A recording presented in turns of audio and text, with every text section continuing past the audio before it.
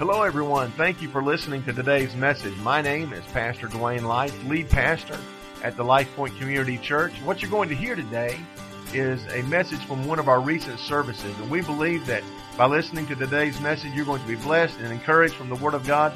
You're going to be strengthened, and we believe that God's going to speak to you in a very fresh, new, and real way through today's message. So thanks again for listening. Be blessed and encouraged, and we love you. God bless. We're starting a brand new series today called The Life of Jesus. And you can tell by the title that it's about the life of Jesus.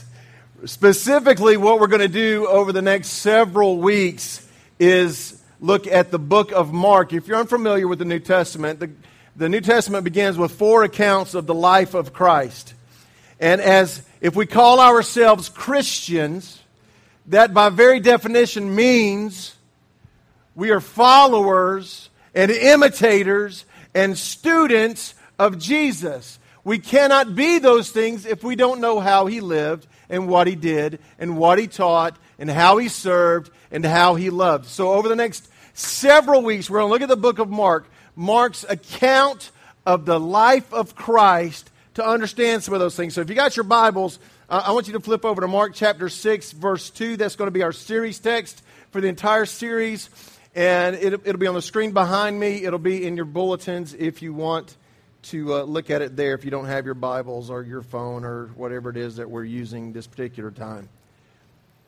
Mark chapter 6, verse 2 says these words, "When the Sabbath came, He began to teach in the synagogues, and many who heard Him were amazed."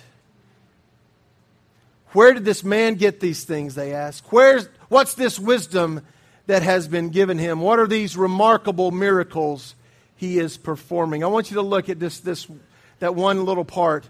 And many who heard him were amazed.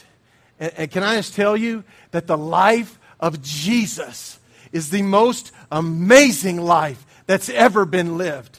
He's the most loving, the greatest servant, the greatest teacher, the most amazing man that has ever walked this planet, the most influential man that has ever lived. He was 100% God, 100% man, and He's still changing lives in 2015. 2 decades later, He's still at work and alive and well.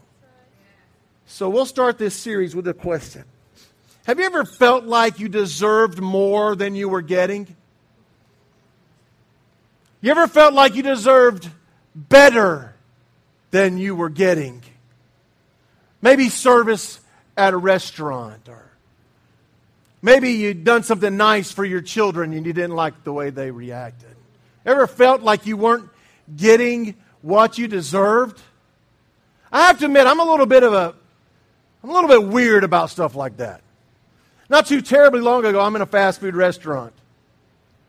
And so I'm waiting my turn in line. And it's my turn. And the young lady that was behind the counter did this. And because God is still working in my life and I'm not completely surrendered all of my fleshly attitudes toward Him, I did this. And I determined in my mind, I'm not saying a word until she says a word. You know why? Because it's my money and that's what I deserved. I deserved a "can I help you?" I thought. We were on vacation this past year. We went to Daytona Beach and we went to this restaurant called Aunt Catfish. We had been there a year before, and our vacation happened to coincide with the Knight's vacation, and so we decided to go out to dinner, and we went to this Aunt Catfish restaurant, and it was a 2-hour wait, and it was worth every minute of it. It was awesome, one of the best meals I'd ever had. So we went back this past year, and Jenna says that the reason my meal wasn't as good is because she wasn't there. But it was okay. It just wasn't what I was expecting. Yeah.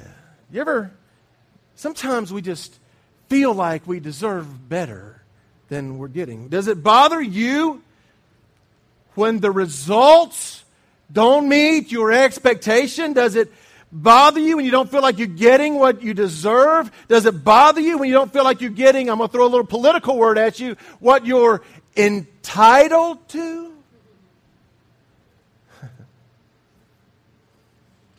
I don't know, maybe celebrities are worse at this than anybody. You don't have to answer this out loud, but if you're a Katy Perry fan, my son Mikey loves Katy Perry. Okay, maybe not. If you were to book her for a concert, she would send you a 45-page rider that talked about the food that she could eat, and a lot of celebrities, and a lot of do that. But it goes down to, I want egg-shaped, almond-colored chairs with matching ottomans, a refrigerator with a see-through glass door. Somebody to follow me around to cut up my fruits and vegetables. And oh, by the way, this entourage of people that are served me are forbidden to speak to me. Wow. They said when David Hasselhoff, Knight Rider, was traveling, that he demanded a cutout, a life-size cutout in his dressing room of himself. And I'm like, Dave, Hoff, most of us use a mirror. What is up with that? I read an article last week that said that President and Mrs. Obama were on a destination, going to the same place, and took separate private Air Force jets. And I was like, what? And then I was like, well, I probably wouldn't want to ride with him either. Oh, no. See, I told y'all not to do that, and I did it anyway. See, sometimes we think we deserve more than we really, really do. So let's create a contrast here between what we think we deserve and what celebrities think they may deserve with the most influential man that ever lived. His name was Jesus, and he was present. He was present at creation, and he was present as the worlds were spoken into existence. He's the Prince of Heaven. Wonder how he deserved to be born. What kind of lifestyle was he entitled to? What kind of people should he have been able to hang around, spend his time with? Get the idea? If you're taking notes, write this down. Jesus deserved everything, but Jesus demanded nothing. Jesus came into this world as the Prince of Heaven, deserving all the opulence and all the luxury this world could provide, but demanded none of it. Instead, he came into this world to love and to give and to serve. And maybe it's this idea. Maybe it's this idea that where Jesus is teaching us what it's really, really like to be a Christian. That regardless of what you think you deserve, regardless of what you think you're entitled to, perhaps Jesus was teaching us that we were born without entitlement, but with an obligation as his followers to serve. Could it be that that's what he's trying to teach us? Could it be that what he was trying to teach us, there's one key to finding purpose and passion and peace and joy? If you're taking notes, Jesus taught us how to serve. So now I'm going to beat you up a little bit. Christians, especially Western North American Christians, probably carry the greatest sense of entitlement on the planet.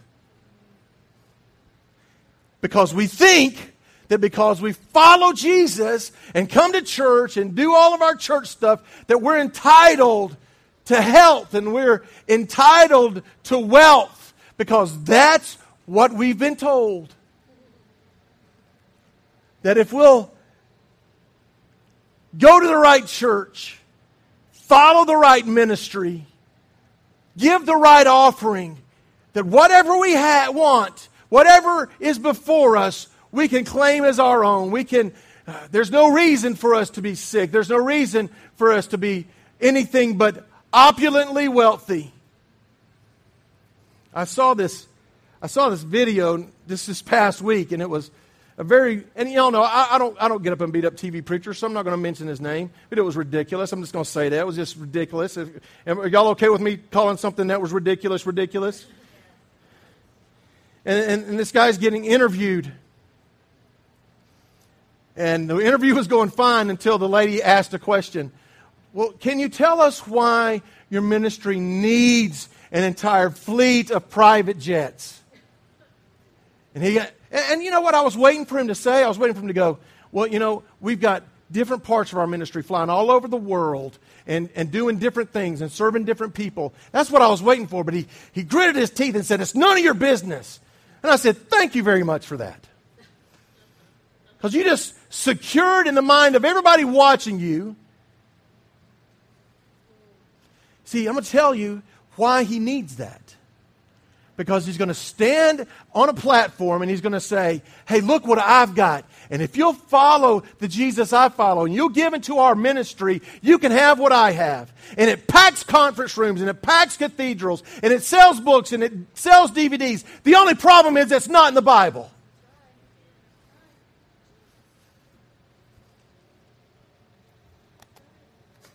Jesus shows up. Why, by the way, would Jesus be so concerned about us being concerned about things that are so temporary? Hey, don't get me wrong. We need to be about trying to stay healthy, right? We need to try to eat the right things and try to, get off the couch. But guess what? The healthiest person in this room is terminal. And I don't believe God's against you having nice things and having a nice bank account, and I don't believe God's against that at all. But listen to this. Every dollar represented in this room is disposable. It's going to burn. So Jesus shows up, and he spent his life, his 33 years, teaching us about what was really important. He showed up, and he would say things like, hey, you want to be first? Be last. You want to be at the top of the heap?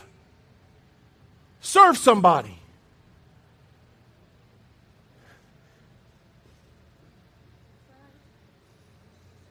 You want a life of significance? Get your hands dirty. Here's what he said of himself. In Mark chapter 10, verse 45. For even the Son of Man did not come to be served, but to serve and give his life as a ransom for many. See, after Jesus says that the Son of Man didn't come to be served, I see two action words there. What are they? He came to and to give. Serve and give. That Jesus said, I've come to serve and to give. If you want to follow me, you're going to need how to learn to serve and to give. I'm going to give you three practical things, and then we're going to pray. Three practical ways for you to serve. First of all, you're going to serve Christ and find purpose. Serve Christ and find purpose. My grandmother, in her living room, used to have all of these little Christian sayings up on her wall. I told you about one of them when we were having our Ribbon and the Rope series. But I'm going to tell you about another one. It said, this very simple excerpt from a poem. It said, only one life 'twill soon be past. Only what's done for Christ will last. In other words, all of these pursuits that we have, all of these worries, we talked about worry last week. I hope some of you put your worries in a box, in the God box, right? In the Lord box. All the stuff that you're stressing over. The only thing that you and I will ever do on this planet that will last forever are those things that we do in the name of Christ and for His kingdom. See, I think most of us are okay with the serve and give part. I think we're okay with that because, you know what? We'll come, we'll teach a Sunday school class, we'll give some money in the offering. That's okay. We got that part. But He didn't, read it carefully, to give His life. See, the call to Christ is not a call to opulence, and it's not a call to luxury, and it's not a call to comfort. It's a call to lay down our lives in complete surrender. And here's the truth.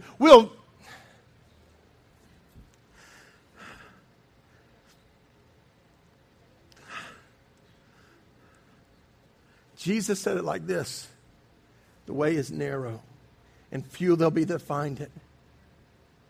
And I just want you to hear my heart today. If you're here and you're casually following Jesus from afar away, man, I'm not trying to beat you up, but I want you to listen. I don't care what you've been told. The call to the Christian life is a call to complete surrender.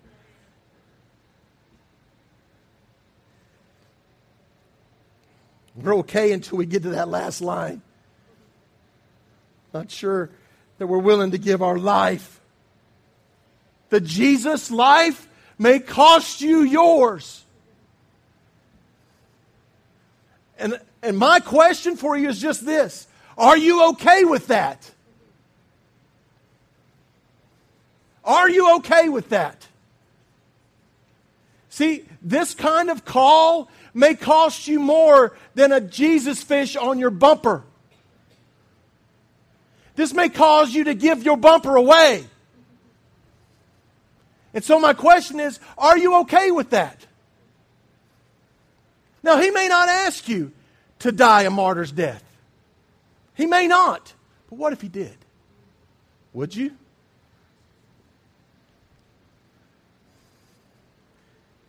He may not ask you to sell out your hopes and dreams for the future, to travel a path that He's got planned out for you. But what if He did? Would you? He might not call you to sell your home and downsize so you can serve the kingdom of God better. But what if He did? Would you? I'm not asking you to answer me. Are you at that place in your walk with Christ that you are living a life of complete and total surrender, that whatever He asked of you, you would do? And truthfully, even in a room this size, there are very few that would say, yeah. Yeah. See, it's a different kind of call than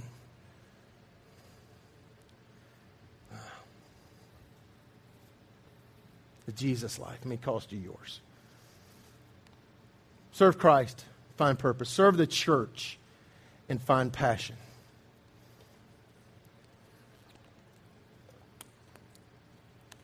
Here's the truth. Serving the church isn't the only way to serve Christ, but it's a great way to serve Christ.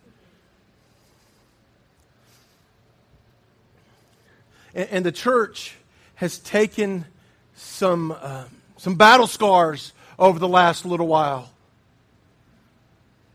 So much, in fact, that sometimes we even apologize for being a church. Well, I'm not going to do that. I believe the church is the greatest institution on the planet. Where would this world be without the church? Where would this world be without the body of Christ? Do you want to live in that world? Is the church perfect? Nope. Have we failed?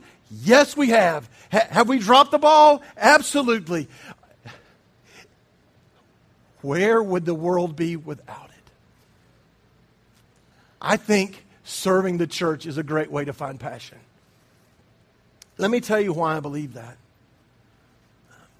Sometimes I talk unfavorably about my home church. But I do that by example. But here's what I need you to understand. I found Jesus in that church. And when I found Jesus, I fell in love with the church. If whatever they were doing, I wanted to be there. I wanted to be a part of it. I wanted, if they were having a prayer service, I wanted to be there. If they were having a Bible study, I wanted to be there. Whatever they were doing, I wanted to be there. I wanted to be on the bowling team. I wanted to be on the softball team. I wanted to be on it all. And here's why. Because here's what that place represented. That place represented how I had passed from death to life. And God had given me hope and peace and purpose. And I just wanted to bury myself in it, even as a teenager.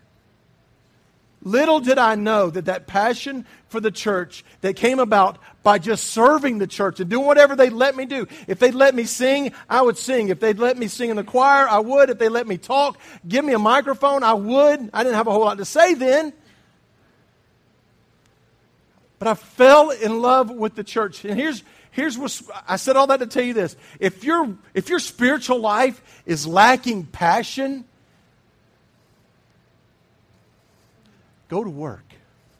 Start serving. Do something for the church. Well, Dwayne, that sounds a little like you're asking us to, do your job. Stop.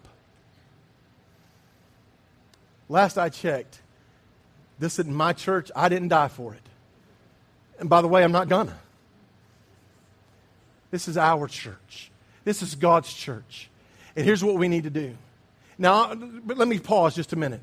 They tell us that in many churches that 20% of people do 80% of the work. We are way above those scales. We have a lot of dedicated, God-fearing, committed people that work and serve. Sometimes you never see what they do. But listen to me. If you're not serving, there's a place for you. If you call this place your church, you need to find a place to serve.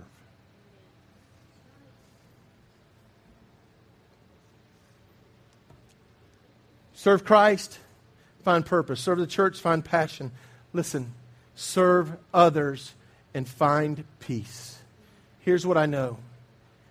It's like God would say, that do unto others thing? I meant that. Well, Dwayne, my own life is in turmoil. How can I?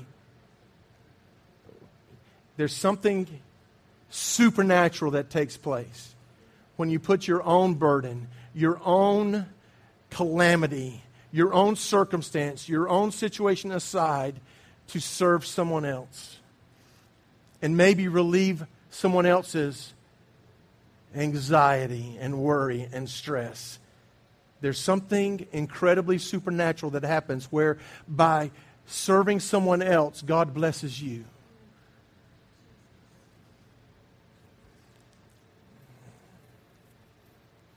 So, as we get ready to leave this morning, here's what I need you to hear. Serving God, serving the church, serving other people, first of all, it's not an issue of time.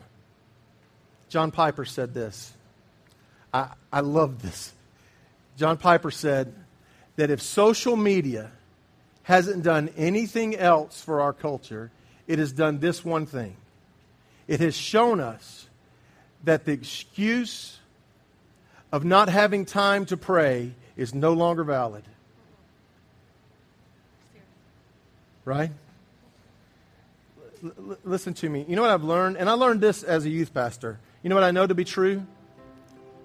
That we have time for what's important to us. So serving Christ is a matter of time. And you're going to say, Dwayne, what's the difference between serving Christ and serving the church? Well, first of all, I believe that serving Christ is a condition of my heart. When I serve the church and I serve other people, it's something I do with my hands and feet, my voice. Does that make sense? So serving is not an issue of time. Serving, listen, is not an issue of talent. I heard someone say a long time ago, and I believe it's true. that God is much more concerned with our availability than He is our ability. Serving God, serving the church, serving the others is not an issue of time or talent. Serving Christ, serving the church, serving others is an issue of our heart. So we're gonna pray this morning. If you're here, man, I want you to listen to me, but this might be a little hard to hear. If you're here this morning, maybe it'd be a great idea if you just bowed your heads. I just want you to focus on this thought. If you're here this morning and you say, Dwayne, I really don't have a heart to serve, then I'm going to ask you today to search your heart.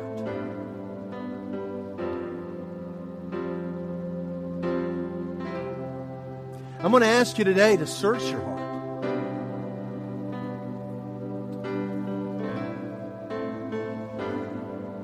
Because the Jesus that's supposed to live inside of us was the greatest servant this world's ever known. And here's what I want us as a church to take a stand against. I want us to cast away that entitlement mentality. That we deserve this and we deserve that and we're entitled to this just because we follow Jesus. Can I tell you what you and I deserve? You really want what you and I deserve? Because what we deserve is death and hell. But because God, so rich in His mercy, loved us enough to send His dear Son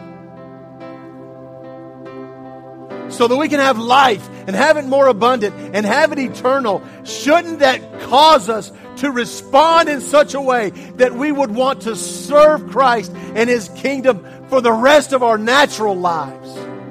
Yes, it should. And if it doesn't, you need to search your heart this morning. And I'm not saying that out of judgment. I'm not saying that out of, I'm not trying to be mean. I'm saying it because I love you. And if serving Christ is not on your priority list, can I tell you, maybe you need to have an encounter with Him.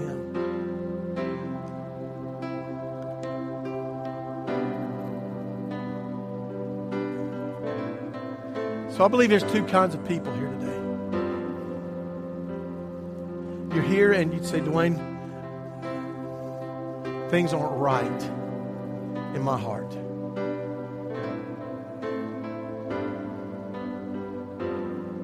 And I know it.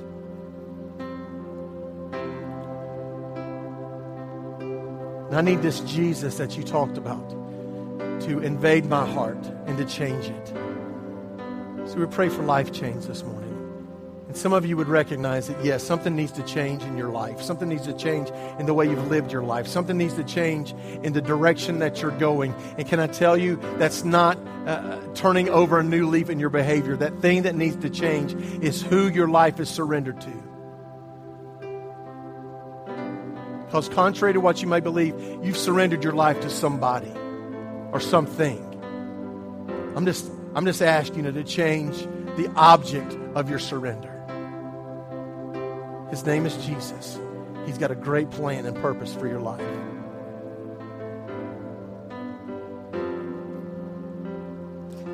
By the way, if that's you and I'm talking to you, I just need you to throw your hand up just very quickly so I know who I'm praying for. Amen. Amen. You came to the right place this morning. You're here for a reason. So when we pray, when we start this song and they start to play, here's how I'm going to ask you to pray. Jesus, I surrender. I want your way, not mine anymore. Change what you need to change. I want to serve you with my life. Very simple prayer, but you're going to have to pray it. Maybe you're here and God's dealt with your heart about serving Christ, serving the church. serving others. I'm going to ask you to surrender that to Jesus as well. Come on, let's pray while they sing.